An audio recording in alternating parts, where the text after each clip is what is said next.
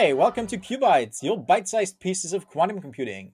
My name is Renee from Valorem Reply, and today we're going to talk about the quantum startup world. Exciting stuff, right? And for this, I'm honored to have a special expert guest today, Emily Meets. Hi, Emily, and welcome to the show. How are you Hi, today? Renee. I'm doing really well, thank you. Thank you for having me here today. I'm really happy to be part of these digestible bits of quantum information. Love it. Yeah, thank you. And can you tell us actually a little bit about yourself and your background as it relates to quantum computing and your whole field? Yeah, of course. So I studied physics at a bachelor's degree in the UK. And let's say that I'm not one of these people that physics always came really easily or naturally to. I actually had a pretty hard time with my physics degree. But I think I came out of it much stronger actually, because by that point I was really sure that I wanted to work hard to stay involved with physics. And after my Nice. degree, I did a little bit of business development, took a step in the startup world, started to hear a little bit about quantum already, doing some market research, and then actually went back towards the academic world. So I was working on 2D materials in the lab, like actually putting the grind in, like experimental physicists do. But it was actually within the lab setting that I realized I was more concerned in helping the tech get out of the labs and into the real world. And so that kind of led me to deep tech and my position now at Speed Invest. And I guess when I joined them, I had my physicist hat on, let's say, and kind of took Yeah. that opportunity to jump on board the quantum side of things, made that my main investment focus. And that's really what I've been working on over the past year as part of the deep tech team here. Gotcha, gotcha. Well, impressive journey, and I'm sure you got a lot of experience in all these different positions, which is always helpful, right? To look beyond your current stuff, which you're an expert in, right? And Yes. growth mindset in the end, right? Well, let's dive into today's topics. You're working on startup investments, like you just said, and your role is a deep tech analyst. So, what is that? Can you explain what the deep tech analyst is doing and what your typical day for you looks like? Yeah, of course. So I guess I can start simple. My main job can be described as analyzing deep tech opportunities, kind of like it says on the tin. And within that scope, basically, I'm looking for investment opportunities, so startups in deep tech that have breakthrough or disruptive technologies that needs to be commercialized. So I spend my time looking for these opportunities and also supporting founders in the deep tech space on their journey of commercialization. So we at Speed Invest are an early stage investor. And what that means is that we come in at what we call the seed stage or pre-seed stage, which is really the very early days, pre-revenue, often pre-product. There's a lot of things to figure out. And so that's when, a lot of operational support and kind of just not necessarily hand holding, but support in general can be really important for Mhm. founders. So, in terms of what a typical day looks like for me, I would actually say no such thing. But I can give you a little bit of insight into how I split my time, maybe. So, a lot of my time is spent speaking with founders. So, I get to speak with amazing entrepreneurs, academics that are telling me about the research or whatever idea is that they have that they've been working on for a while.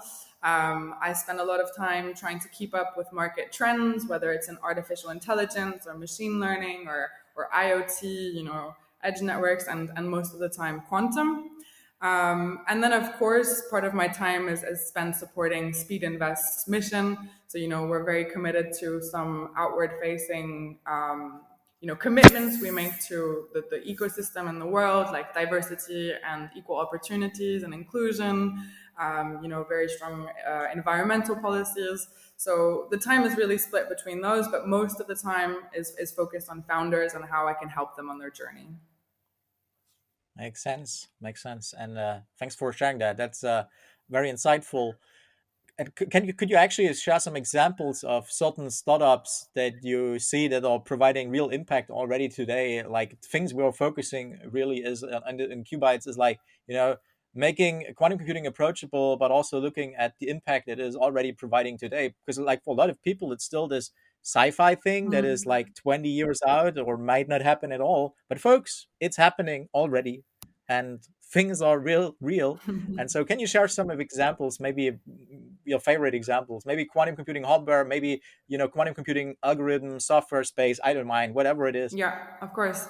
So maybe before I dive into some specific startups, I think it's important to think a little bit about what people mean or what people think of when you say the words real impacts today. What does it mean to have impacts now? When is value being created? And I think already taking a step back and thinking about those words says a lot, because people in the quantum ecosystem or people looking into the quantum ecosystem have really big expectations of what quantum computers can do, right? So there are these promises of these fancy algorithms that can, really cause improvements and, for example, searching of unstructured databases, the classic Shor's algorithm, Grover, certain types of optimizations. And there's all these promises of things being really accelerated. The reality is, as you know, the hardware today is not quite there. There's a big gap between those promises and what people can do now. Does that mean that what people are doing now is not having an impact? In my opinion, no. Because if you don't Yeah. construct these foundational blocks, if you don't pave the road step by step, you're never going to get to what people are thinking of as this real world impact. And the way that people are doing it today and having impact is working really closely with the people who can later on benefit from the applications of quantum computing.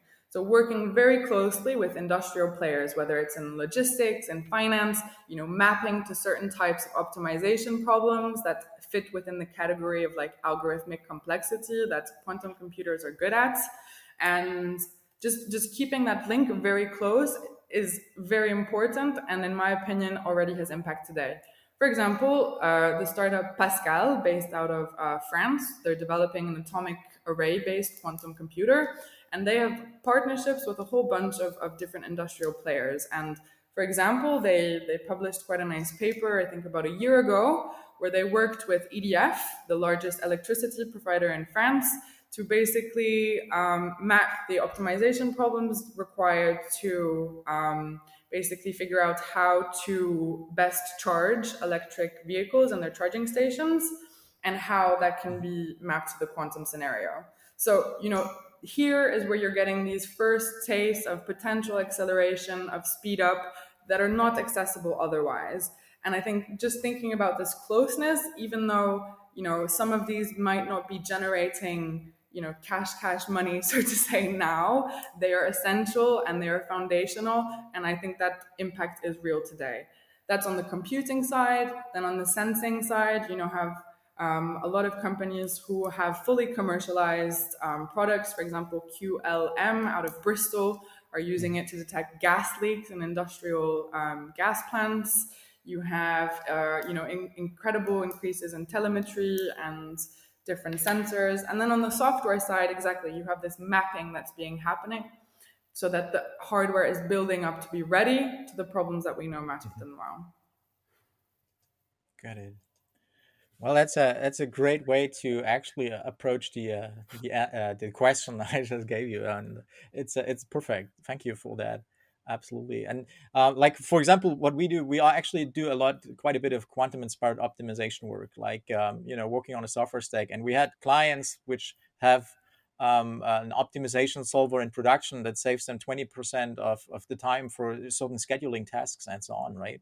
And so there's real impact already today, and that especially in the optimization space. And Exactly. so basically, solving nonlinear problems in linear time is the big promise later on with true quantum computers. But we can already well, we won't get to the linear execution time with classical hardware, but we can use GPU arrays and get at least a little bit of acceleration there. And it's already outpacing classic optimization algorithms with quantum inspired optimization algorithms that, though, run on classical hardware. But just think about, like, in a few years, we can just take these algorithms as they are, don't need to rewrite them, Yeah. and put them on a quantum computer, and it will just fly even more. And so this is an investment into the future as well, right? Anyway, but just like you said, there's quite a few already where we're seeing impact, and but the expectation is sometimes a little bit too much on certain people's mind, and some people think like, oh, quantum computer is going to replace like my cell phone. Will I have a quantum computer in my cell phone? No, folks, quantum computers is adding on top. It's providing new models for computation, and it won't just kill classical computers, right? They will actually be needed. You need to control quantum computers and whatnot. So Exactly.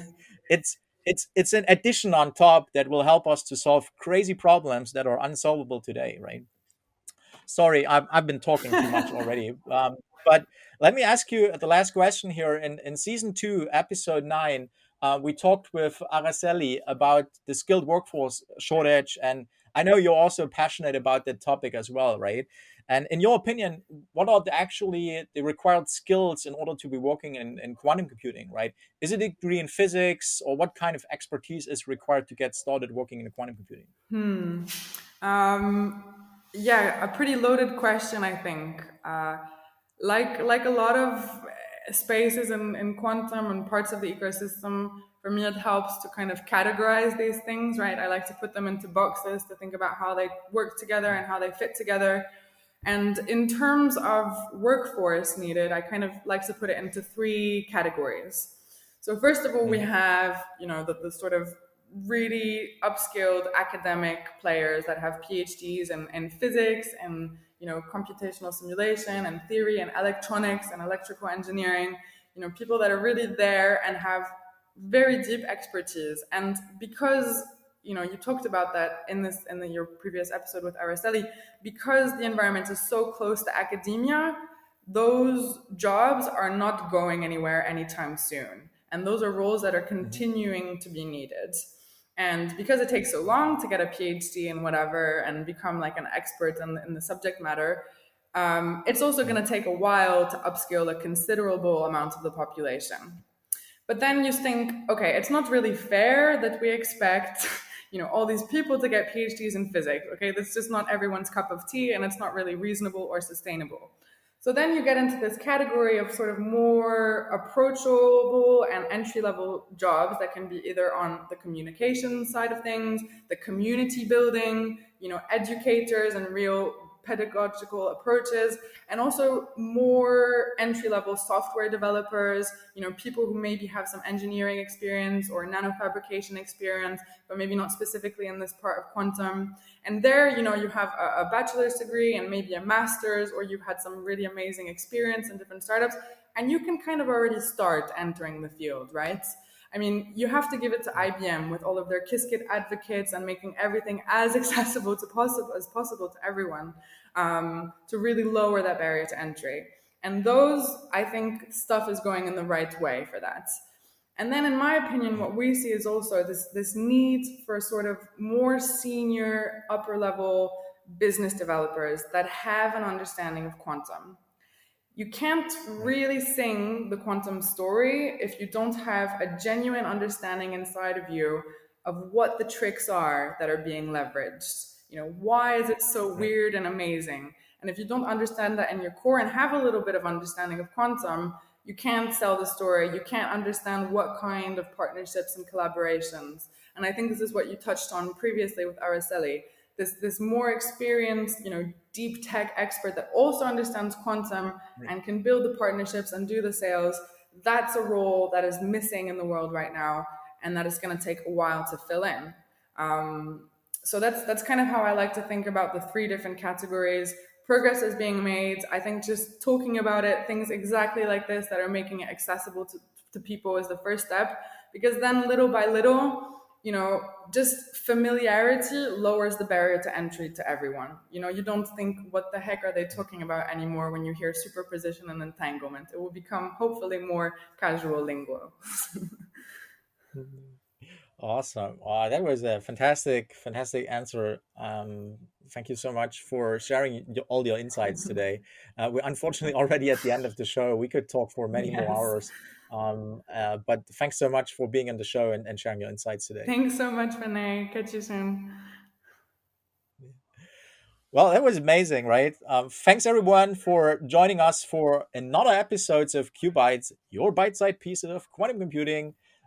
You know the drill, right? Watch our blog, follow the social media channels to hear all about the next episodes of season 3 and maybe the next season. We will see. So far, take care, be safe, and see you soon. Bye bye.